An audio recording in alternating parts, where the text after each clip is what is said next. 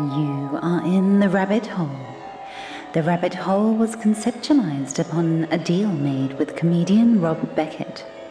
Each week we throw a topic of conversation down the hole and see where we end up. Welcome to the rabbit hole.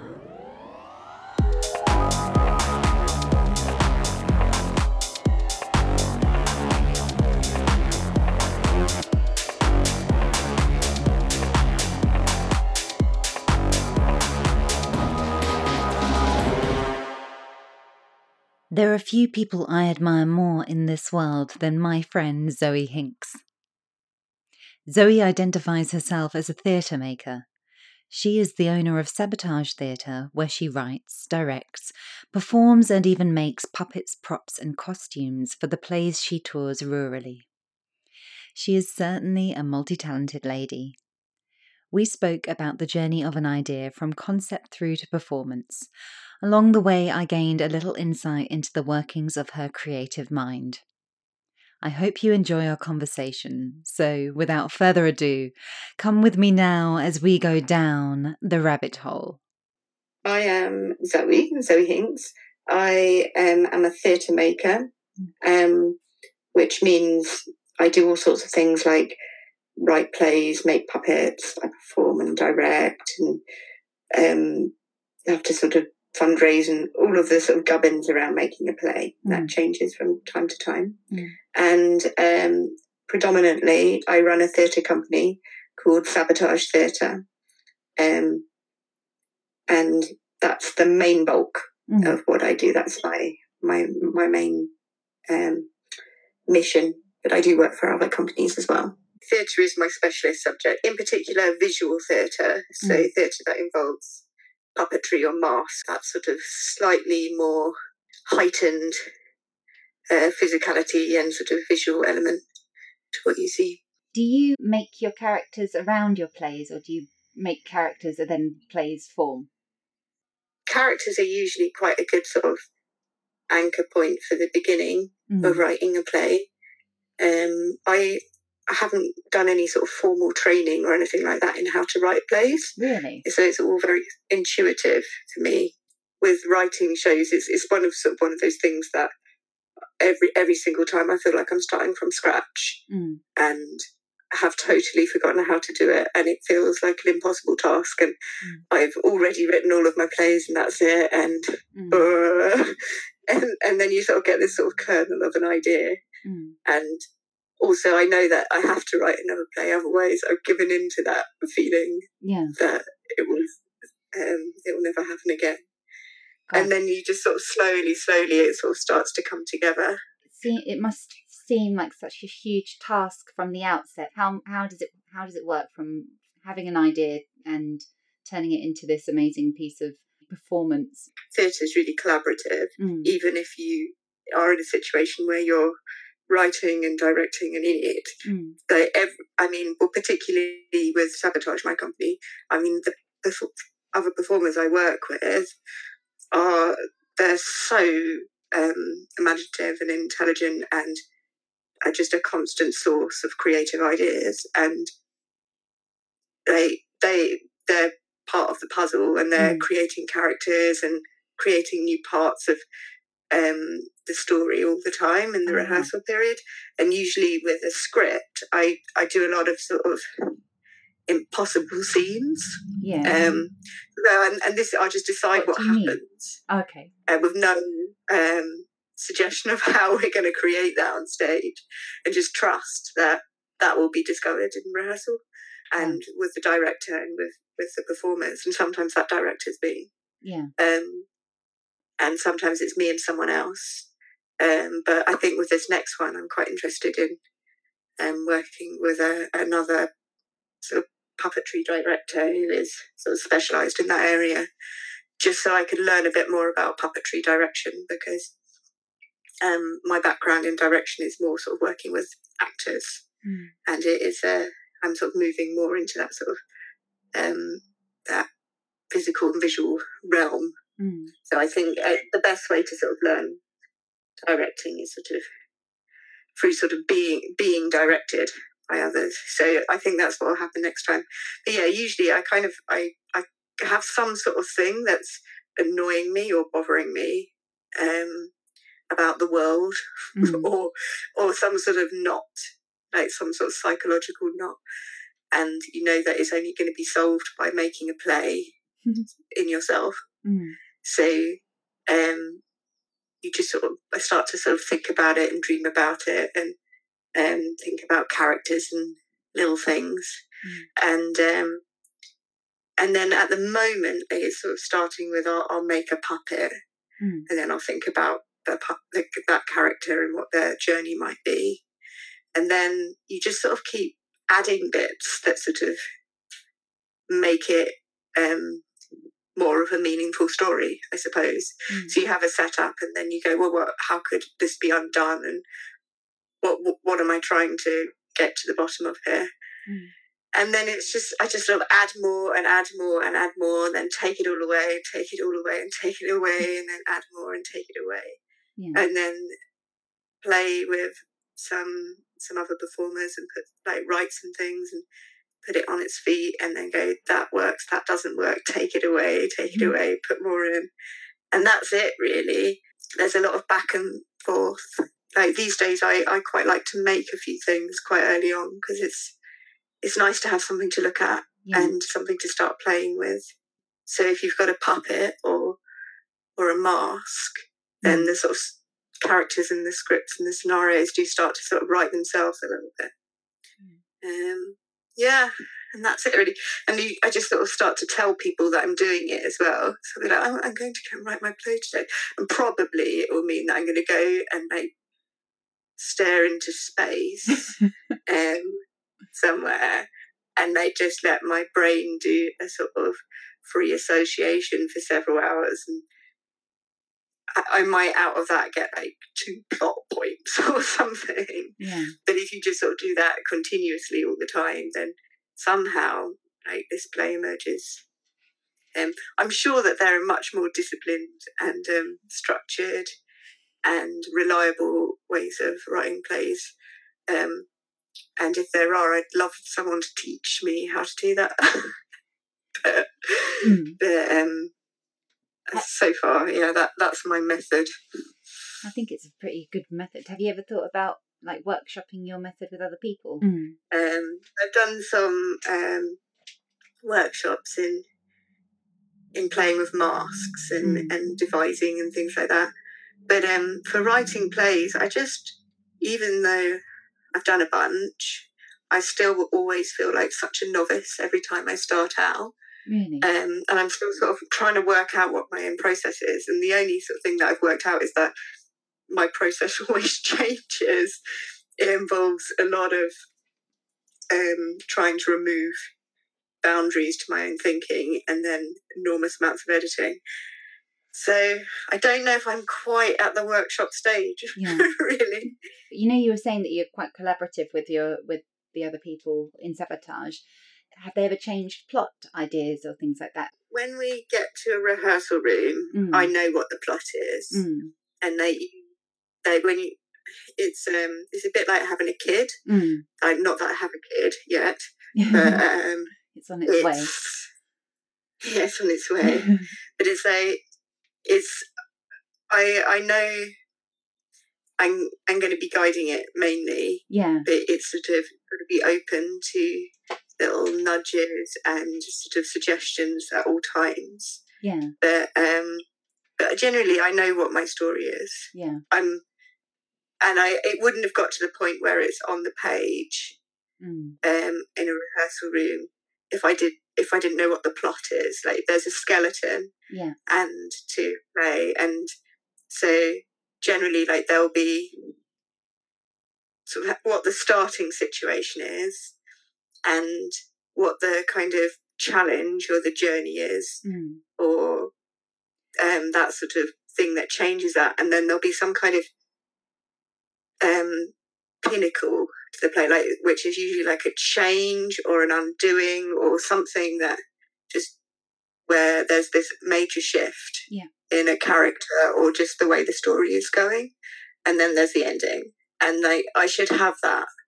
or at least should have the major change by the time that I get to a rehearsal. And the rest is really, it's about like the language of telling a story, of how to create a play rather than the plot.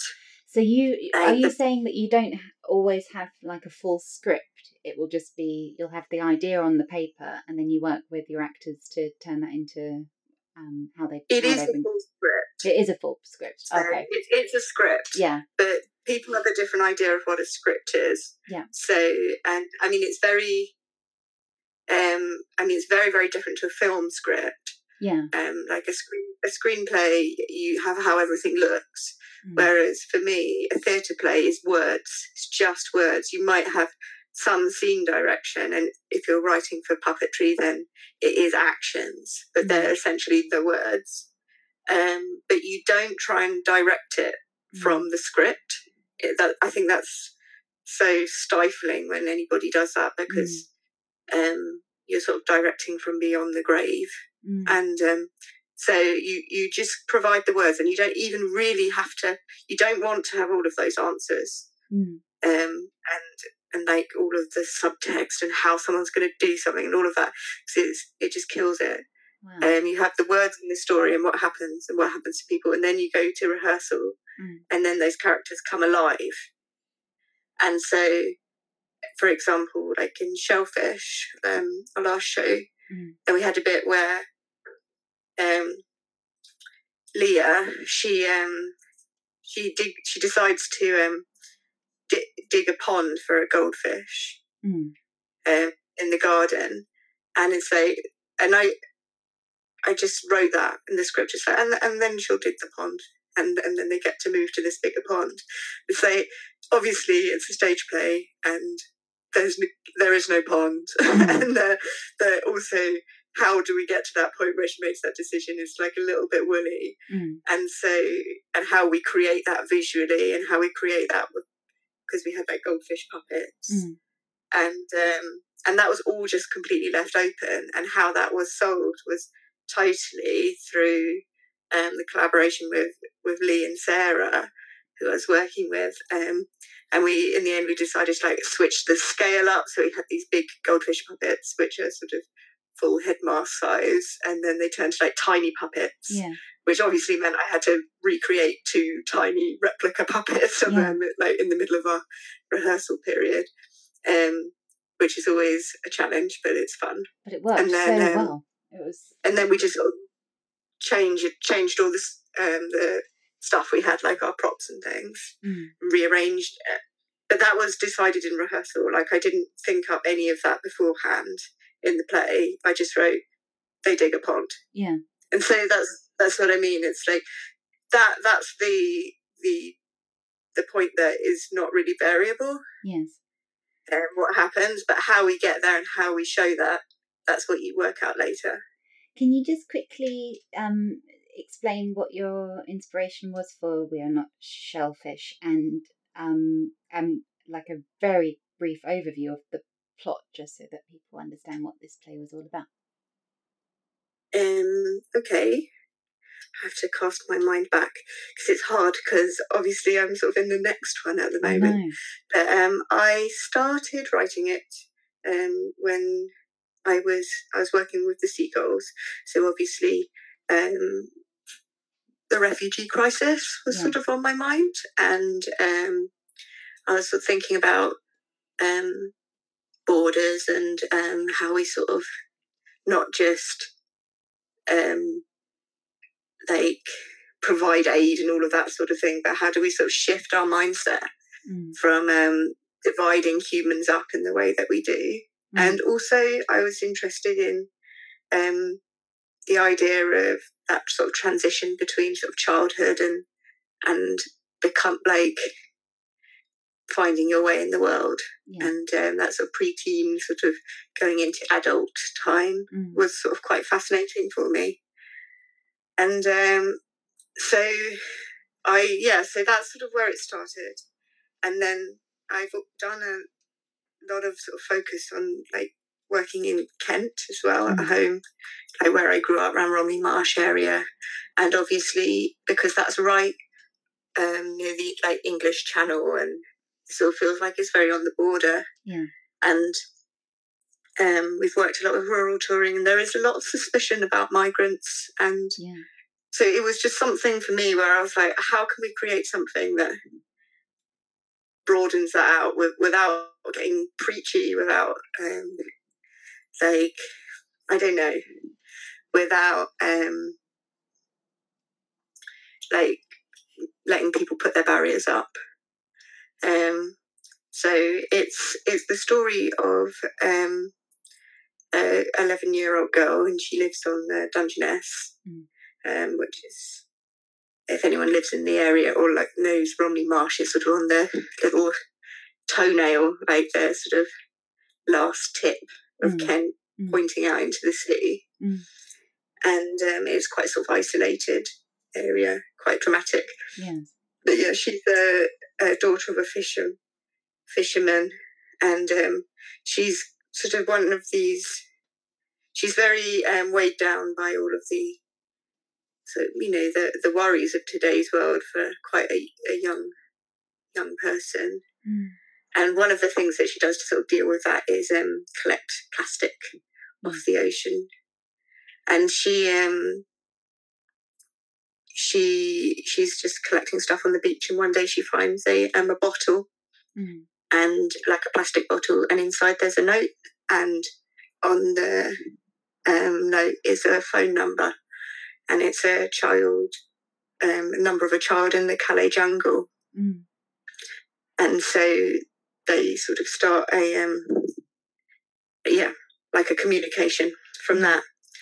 And she's a loner as well. She doesn't have any human friends. So there's this sort of other side of the story where the story's narrated by her goldfish, her pet goldfish, and she's got a rucksack, which is also another kind of sidekick to that. And then she's got this octopus, sort of child psychologist octopus character, which is somebody else who sort of guides her through it. And then so she starts this sort of this friendship with this other child until one day the messages stop, and she has to decide what to do then. Kent features quite a lot in your plays. It has done in the last sort of 5 to 7 years or something. I'd say that it always crops up. We do rural touring, so we go to the countryside a lot. And I think that a lot of theatre is made for the cities. I think that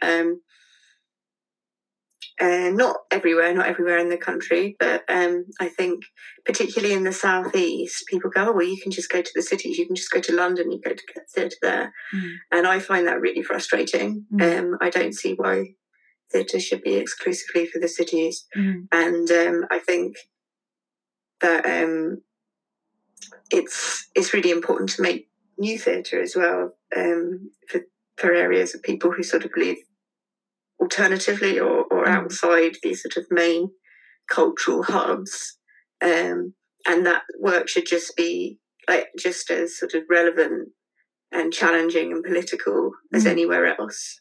And in order to do that, you need to sort of make it relevant to the people who live there. And so one way of doing that is to make it about the places and inspired by the places, inspired by the landscape and the people and the history.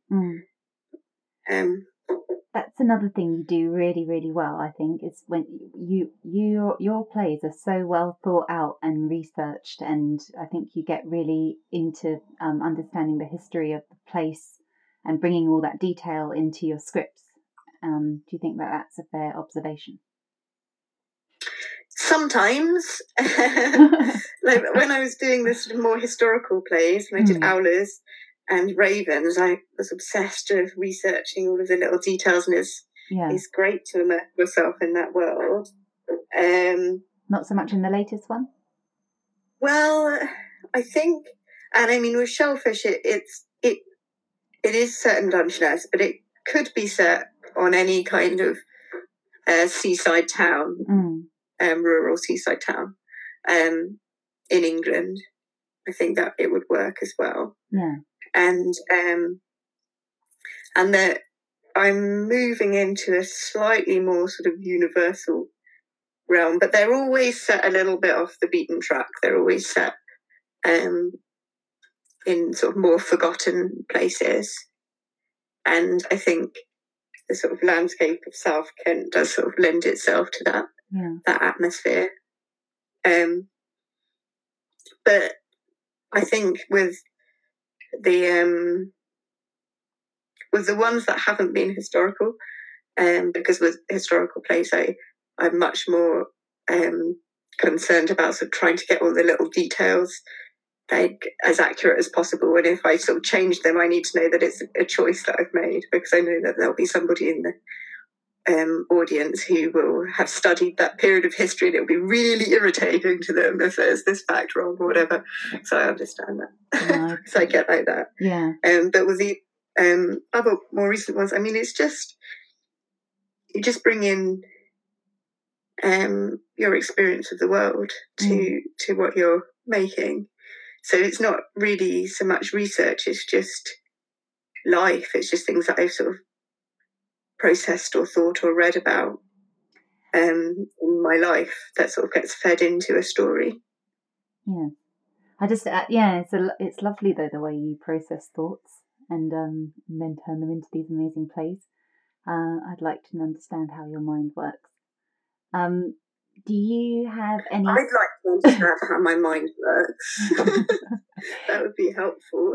No, I've really felt blessed to have seen you go from seeing your whole journey, I suppose, since you first started going to theatre school back in, I don't know, how old were we then, 18 or 19? And you would do the auditions to me and my mum over and over again. and then you went into theatre school, you became this amazing actress, and then to come out on the other side and to create theatre in such a unique way. It's just very much you. Like you're a very unique person, and I think Sabotage is a reflection of that. And I just think it's wonderful how you've gone, I don't want to do theatre in, you want to bring it, make it more accessible to people in rural areas and things like that, and take theatre to others.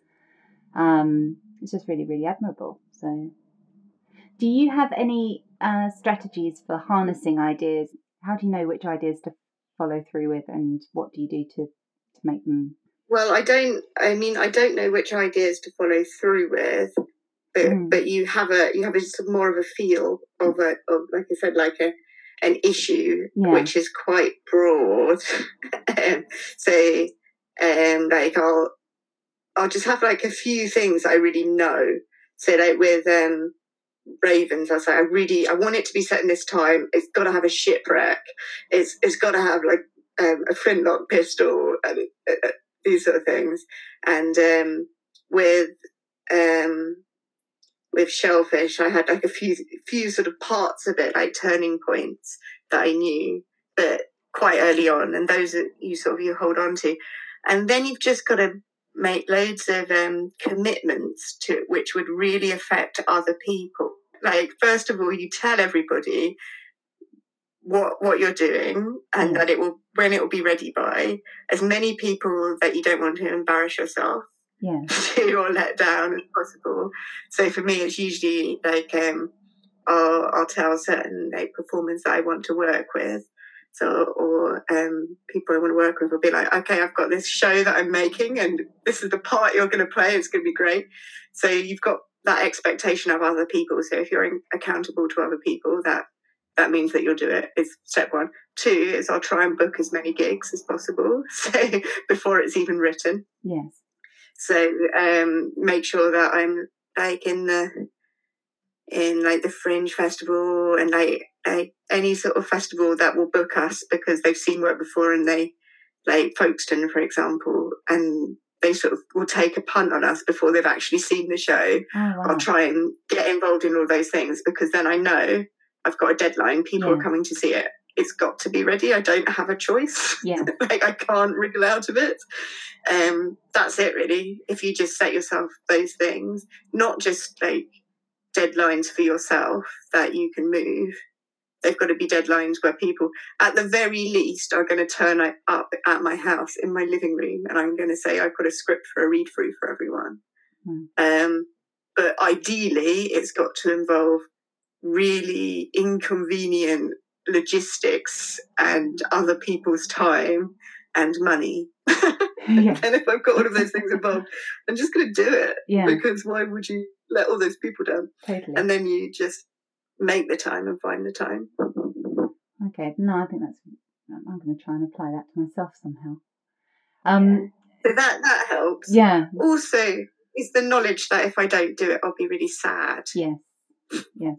And I'll feel like my life is empty and meaningless. Yeah. And you have that sort of looming void going, what am I doing? Yes. What's the point? All of that comes in. Yeah. Whereas if you find like some sort of form of work that chases that away, for me, that's theatre.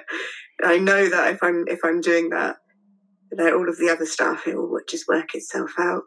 On that point then, when you finish a play, do you experience a sense of down? Yeah, but you do have like the sort of post-show blues sort of thing. But it depends. I don't know. I mean, usually in the last few years, I've wanted to sort of take the shows a little bit further and tour them further. And so I know that they're not done. They're not finished. So you're just working on the next thing. So I don't tend to have that so much. When you know that something's completely finished, there is that sort of sense of like, it's kind of bittersweet because it's satisfying. Yeah. But at the same time, you know, it's sadness because all of the people and the creatures in that story are real to you. Yeah. And then you won't have them anymore, and you've been spending that time with the people in your company and rehearsing, and then that goes away for a little while. I think people who are very specialist in one area, I envy them quite a lot, but they just they'll go from one thing to the next. So if you're just a performer or maybe just a director and you're working on one thing and the next thing, and you don't have to do the in-between bits. That never really worked out for me. I'm, for whatever reason, I'm someone that I sort of start the whole process again. So I finish a show, and then while I'm sort of still doing that show, I'm sort of dreaming up the next show, and then I come out of it and I've got to start writing and working out where I'm going to put on this next show and who might be interested. And then there's at least 6 to 8 months of that as a preparatory work, which is usually quite isolated. And hopefully I'll have some other creative projects working with some other people to keep me sane during that time. But like the vast majority is not in the rehearsal room and is not performing at all. And obviously that is the most bonding and exciting and like exhilarating place for me anyway. And so when that's finished, there is always this sort of slight feeling of loss. Do you? That's all right, because it will all happen again. Exactly. You know? Yeah. That's why you have to keep doing it again and making those commitments, renewing itself for a new story. Sometimes when you're when you're close to finishing or you're close to touring, you have called me up and gone, Caroline, am I doing the right thing? And you'll sort of be like, I'm not sure about the play anymore. And you have these little moments of questioning, I suppose. Does that happen most times you do a play? Yeah, about once a day. Once a day. Does the play always maybe self-doubt is part of being creative, I hope, anyway. I think so. Yeah, I have that all the time, okay. Of course. And now I've finally got to the point where I've got a a list of friends who will now be like, you do this every time, you will be fine.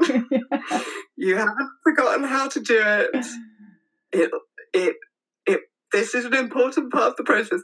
And I just about can bring myself to believe them because it's happened so many times. But it still happens. Yeah. Of course. And how do you feel like the first time you on the first show, the first performance of whatever show you're working on? What's that feeling like? About half an hour before you're about to get on. Exactly as you would imagine it to be. So terrifying, exhilarating, empowering, all of those things that you would imagine. I kind of miss not being in shows because there's something really, really exciting about just being a director and putting all of your energies and work into sort of helping this ship float, and then you've just got to let go and sit back and watch and see what happens, and then you know what works and what doesn't work, and then you can sort of shape it from there. Whereas, unfortunately, if you're in it, which I have been for the last couple of shows, which is great and it's fun, and it means that I can sort of extend my involvement in the story, which is maybe a little bit selfish, but it's addictive, it's good, and it also provides me with another job to do in the meantime. But I can't watch it, so I can't entirely ever know. I'm just going to have to rely on other people's opinion on what worked and what's not. And I miss that. So there is more anxiety, I think, since I've been performing in it, of sort of trying to find, because obviously you want lots of people to like it. You know, some people won't like it, and that's also fine, good. But it's sort of having people that I know my work and me well enough to know what I value the most in a theatre piece, and they can watch it and then give me critical, productive feedback, which doesn't destroy me. so that's like a new level of anxiety that I have. How do you take critics, I suppose, criticism at all? Was it awful? It's I mean, everyone's a critic. Yeah. And you just sort of have to, if it's really, basically, if you trust the person you know,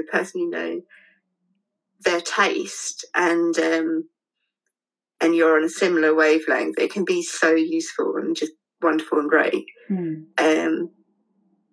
So that's helpful. But then also, there's nothing worse than being at a sort of stage in your process when you're sort of trying to communicate something, or you have communicated something to so many people, and then it is completely lost on others, and there's that having to accept that, you know, some people are just not going to get it. Yeah. They're not going to get it, and that's cool. But in the time, you're just like, Philistines, fuck you all. So it's, I don't know, it's up and down. It's usually the things that you know what's wrong with something, you know what fails, and it's just working out how to remedy those things, and it takes a while. Like, it takes trial and error. And the people whose opinion I trust the most are nearly always they're the creatives I work with or have worked with, or sort of have that sort of understanding. And nearly always it comes in the sort of shape of ideas and suggestions that can improve the piece, and that's just great. But yeah, I mean, reviewers and critics, it's hard, isn't it? So often they're like, oh, I didn't get this. Yeah. Or they're like overly loving it, and then you sort of feel really conflicted about that as well. So why do you feel conflicted about that? I feel conflicted because it's an incredibly a personal and vulnerable thing to make a play and then put it on and usually be in it. And it's even if it's like they're rarely autobiographical or anything like that, but it's still a little bit of your soul that you've sort of laid on the table. And I don't know, it's just it's a tricky thing. It's like you want it to be sort of almost taken away from yourself in some way, that you want people to not know that it's you. So any any comment feels both deeply personal and like terrifying at the same time. And that's even with something positive. So like you have that feeling of like, oh wow, great, people like it. It's meaningful. It's got a purpose in this world. And then you're like, oh, but why am I trying to impress this person? I don't know who they are. I don't even know if they've got good taste. What is good taste? What is art? And then subsequent like crisis of identity and creative purpose ensues. Which is why it's just best for me to keep making stuff and working and analysing myself and not worrying too much about like how popular it is or any of that. How are you with social media? I'm getting better. Because obviously we have to, because we're all in lockdown. And I'm naturally a bit of a technophobe, but I've been working on that part of myself in recent years because I think it's important. It's never going to be a complete part of me, but there's no reason just to shut out at all. But when you're not out performing or doing things with other people, social media becomes very much your link to your peers and your tribe. And when I don't have that, when I'm not in the same room, then it becomes very easy for me to create things and put things on social media and comment and read stuff and be involved in that because I'm hungry for that interaction. As soon as my concern is that as soon as like the business of the arts starts to like come to life again, all of the work that I put into doing stuff on social media will just fall by the wayside because I'll be too busy having a life, doing things in the real world.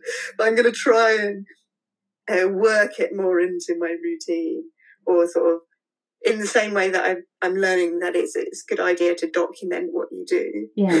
I never used to do that, like take pictures and sort of keep a record. And then as I do that, I just try and make a point of putting it on Facebook or put it on Instagram. And it does mean that you have a bit more connection with your audience. And particularly like with the Romney Marsh sort of connection, we've got quite a lot of people there who are sort of from rural Kent, and they respond, and it's nice because you get a sense of what people are interested in and who you're speaking to, and that's it's good to know. It's good to know your audience, I think. So I'm improving with social media. So I have a smartphone. I know you do have a smartphone now. Yeah. So social media has become a little easier because of lockdown, you're saying. And how else have you found lockdown? Has it brought out your creativity, or has it inhibited it at all? Have you been inspired by what we're going through? Is COVID-19 going to feature in the next play, Zoe? That's what we all want to know. I mean, I'm really fascinated in what will happen after COVID-19.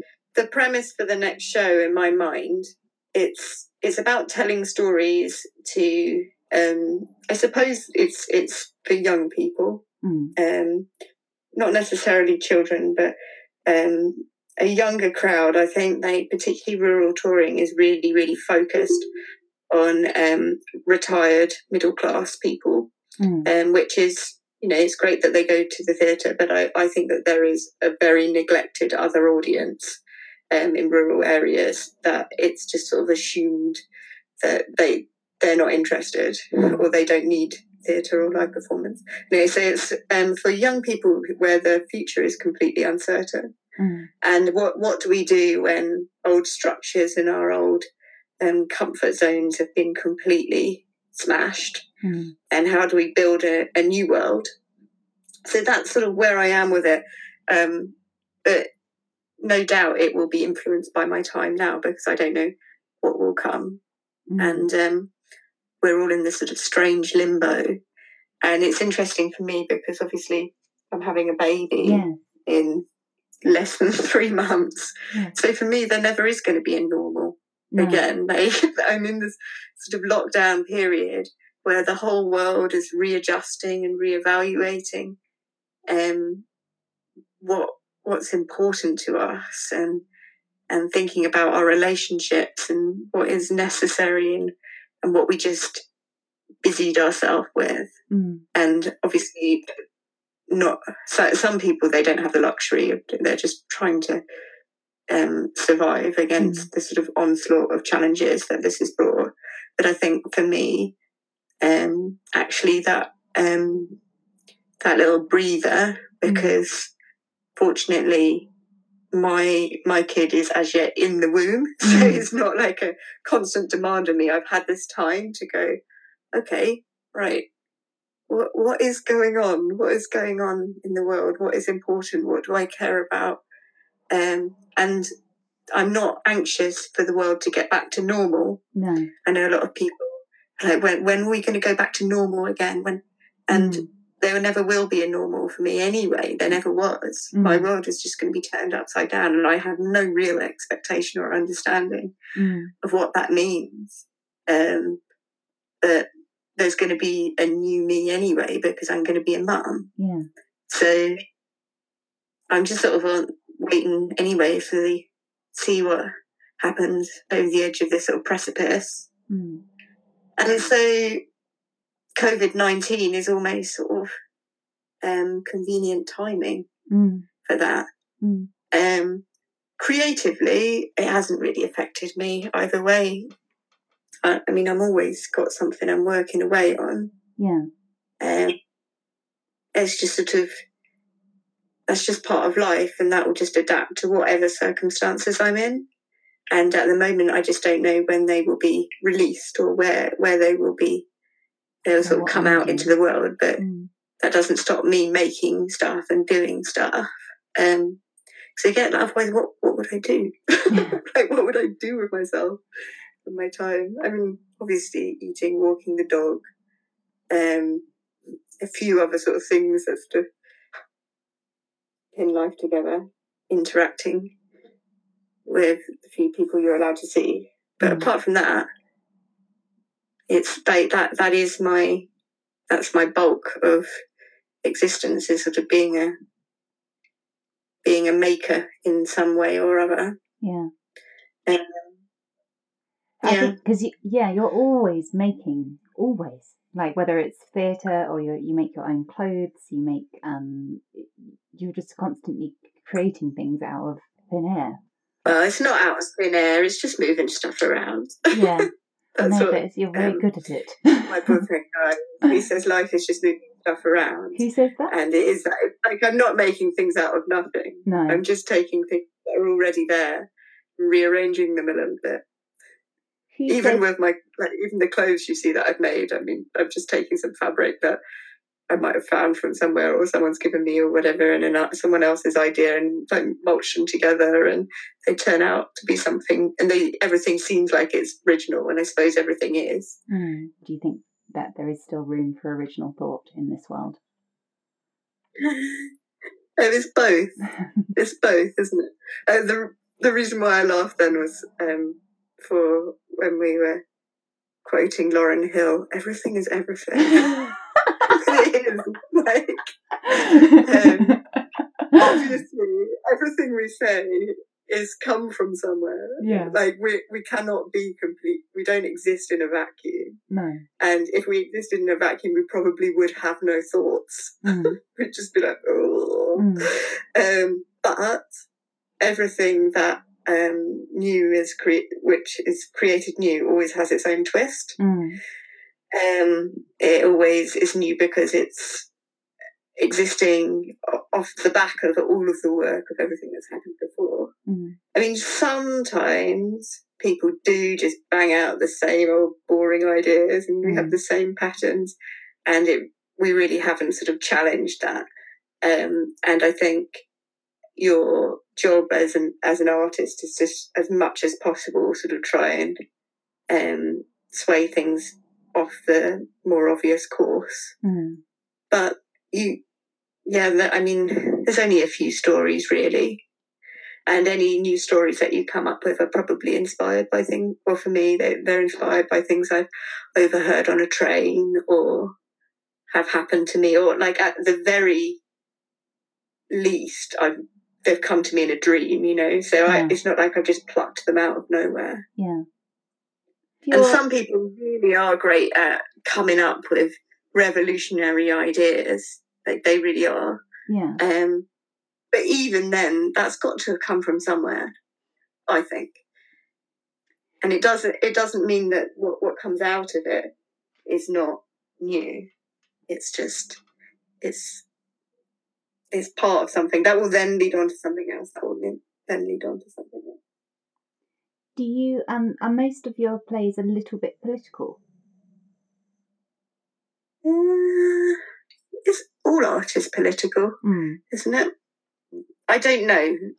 I'm too close to my work. I think probably it is quite political at the moment.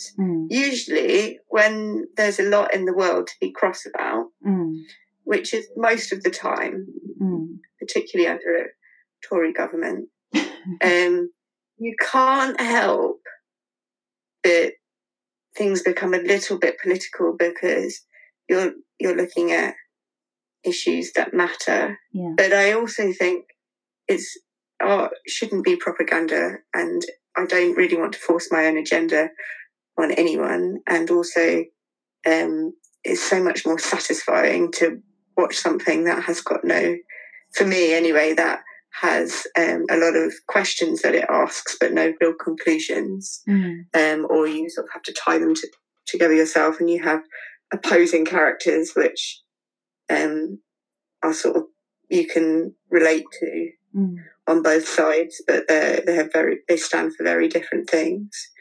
But yeah, I mean, the last few have been more political, I suppose, because they've addressed current issues like the refugee crisis and the environment. And in the Looker, it was, I suppose, it's more about sort of how society divides out usefulness, and it's about how we measure people through capital, and so they're edging on being more political. But then the sort of historical plays that I wrote weren't really, but then they sort of did tie up to other things. They're just slightly more subtle. Yeah. I don't really have a political agenda with things. I'm just telling some stories really, and hopefully they will be useful to people, or sort of take people on a little journey for a little while, which I think is sort of good for the mind, a little holiday from real life, and maybe sort of look at things slightly differently, possibly. Who knows? Are there any plays that you've written that you wish you hadn't? No. They're all part of where I am now, you know. There's always like the slight cringe factor about your first show, I imagine. But for me, like, there's a slight element of being, but you know, when you look back at yourself when you were younger, and you're so full of conviction, and you know so little, and it is hard to look back and not be like, Especially because it was something that was sort of very experimental and quite radical, and did involve me being completely naked for the entire show.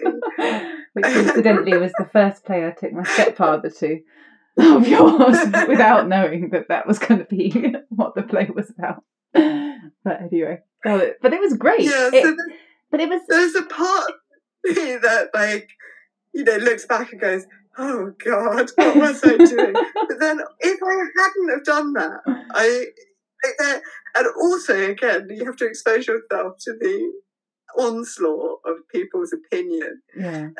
But it was a baptism of fire. It stops you caring so much about slipping, and you have to fail. Yeah. Like you have to do things that don't work. That's part of just existing, and not just as an artist, but as a human that progresses. Totally. And so I've done a few. I don't think I regret it. No, I definitely don't regret any Sabotage play I've ever done. There are shows that I've done with other people that I'm not going to go into the details of, that maybe I do regret. Oh, really? That maybe I think that was, I don't want anyone to know about this occasion. Particularly in my sort of early days of just sort of doing anything that comes along. Yeah. But also, like, most of them are a funny story. If I always sort of look back at them fondly, not for the time, but just to think, oh wow, what are the ridiculous things that I've got myself into, and bounce back out of, and that was fine. It was just fine. It's everyone's forgotten about it anyway. Yeah. And it's on to the next thing. And that's what I really like about doing theatre, is that's a transitory rebirthing process, a project after project after project. And some things come back, but you're never getting stuck in one thing. And you can never sort of rely on the success of this last thing or whatever. You just have to constantly be renewing yourself all the time. So yeah, no, I don't even the cringy things I've done, I don't regret them. Good. Wouldn't necessarily want to show them off. Or do them again. I don't regret them happening in the first place. How's pregnancy been? It has it's sort of slowed me down a little bit. It's given me a sort of natural leaning towards thinking about childhood and youth and new stories and what it's like to sort of come into the world now. And that is influencing the plays I want to make, at least for the next few years. And it's influenced other things where I'm going, how can I do this whilst also having a child? Like, how is this going to work? And so, what I've been thinking, like, how I've been sort of working out, like, I'm quite interested in I want to do a show that completely packs down really, really small and can be taken on a train, and things that can be really spontaneous, and things that need less goomph around them. And also work for sort of younger children, probably sort of creeping into my storytelling, because naturally it would do, because that's what's on my mind. So that's affected me. Physically, it's a bit strange. Like I realised that basically my body hadn't changed pretty much since puberty. And then suddenly I can't put on my socks, and so I'm sort of waddling around, and then I get quite tired, and then I'm looking at all of these other sort of pregnant women on Facebook who are like totally bossing it and doing workouts, and I'm like, oh, what? No. It's all lies. But yeah, well, I hope so. But I've got to remember I wasn't working out before I was pregnant. So I don't know why I'm suddenly expected to do it now. but yeah, so it's sort of coming to terms with that idea of adjustment of like, I'm going, what's necessary? What's productive for me? What is,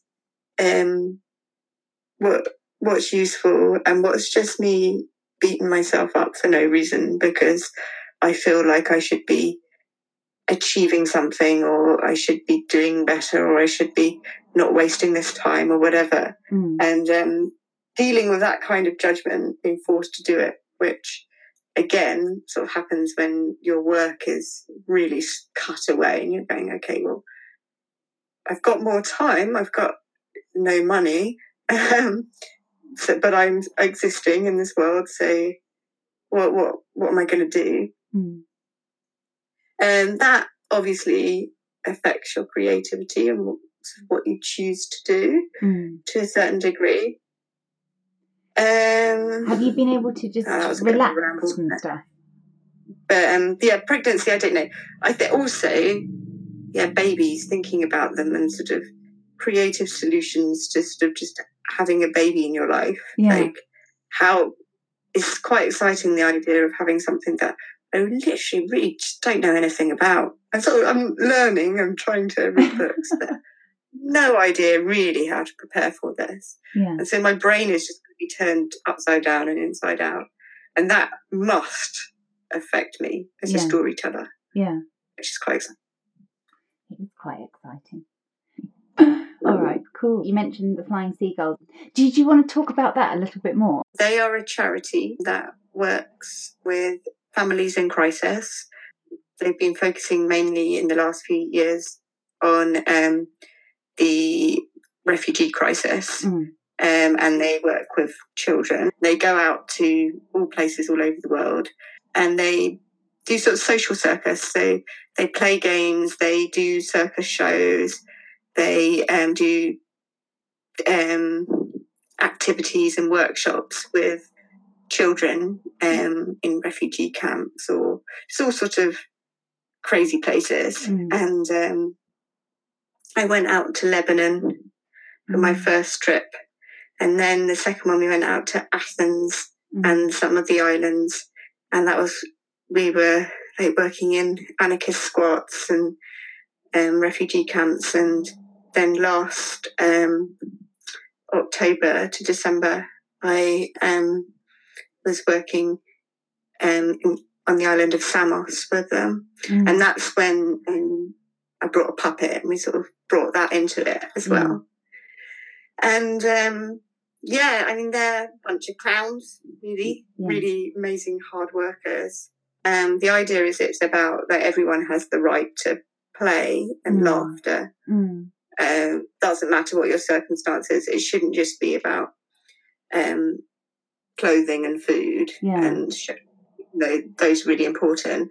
But like play is essential part of children's development. If they don't have that space to play, it's going to really, really affect their ability to sort of exist in society afterwards, later. And, you know, hopefully they'll be able to be rehomed and end up in schools and work. And like, that's not going to happen if they can't develop properly as children. And that means that they need to play. They need to express themselves. They need to bond with other kids. They need to laugh. They need to not just be in that state of constant trauma all the time, even though obviously most of them are very, very traumatized. And so it varied from project to project. When we were in Samos, they would, because they couldn't do anything in the afternoon, because Greeks will have a nap for the entire afternoon. So these days, when I'm pregnant, that just sounds like a great idea. But yeah, at the time, we found it's got in the way of our activities somewhat. We went in the morning, and then they had it's sort of structured play. There's a lot of call and response. There's songs. There's games that all of the children learn how to play together. And there's quite a lot of repetition around that. And you just sort of, and lots of things to do in circles. And then they have like a little break, and then they have like a free play session where they play with circus toys usually. And sometimes they have sort of workshops in how to do juggling or devil sticks or unicycle or acrobatics, all of that sort of thing. Or they can just sort of play with the hula hoops and stuff. And then in the evening, there would be a show. Okay. So that would be comedy, magic, clowning acts, and then whatever any of the performers had to bring. So, and for me, that was puppet shows. So I do like little puppet shows for them, make up with this puppet that I had, and I made them all up when I was there.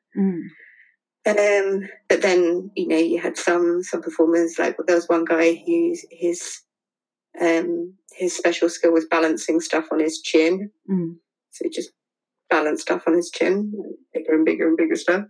Or you'd have like amazing acrobats or silks performers or things like that, and they'd have that in the evening.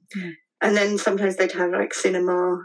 They'd set up a cinema for them, and then they'd also have a disco. Wow, which was bloody great. Yeah. That was my favourite night, disco night. I am very happy to say that since the recording of this podcast, Zoe gave birth to a baby boy. Mama, Papa, and baby are all doing well. Thank you, Zoe, for sharing your insight with me and tips for seeing ideas through. We Are Not Shellfish will be showing at Theatre Royal in Bury St Edmunds on 30th of May this year. Follow Zoe on Instagram at Sabotage Theatre to be the first to know when tickets go on sale. You can also check her website out, sabotagetheatre.com, to stay up to date with all things Sabotage related. Tickets will be sold through the Theatre Royal box office, so be sure to check in with them too and snap one up when tickets become available. They are theatreroyal.org. The arts has taken a pretty savage beating over the past year, and I, for one, cannot wait to get back to supporting brilliant artists like Zoe as soon as theatres open. Tune in next time to throw more topics of conversation down the hole. In the meantime, stay safe. Bye!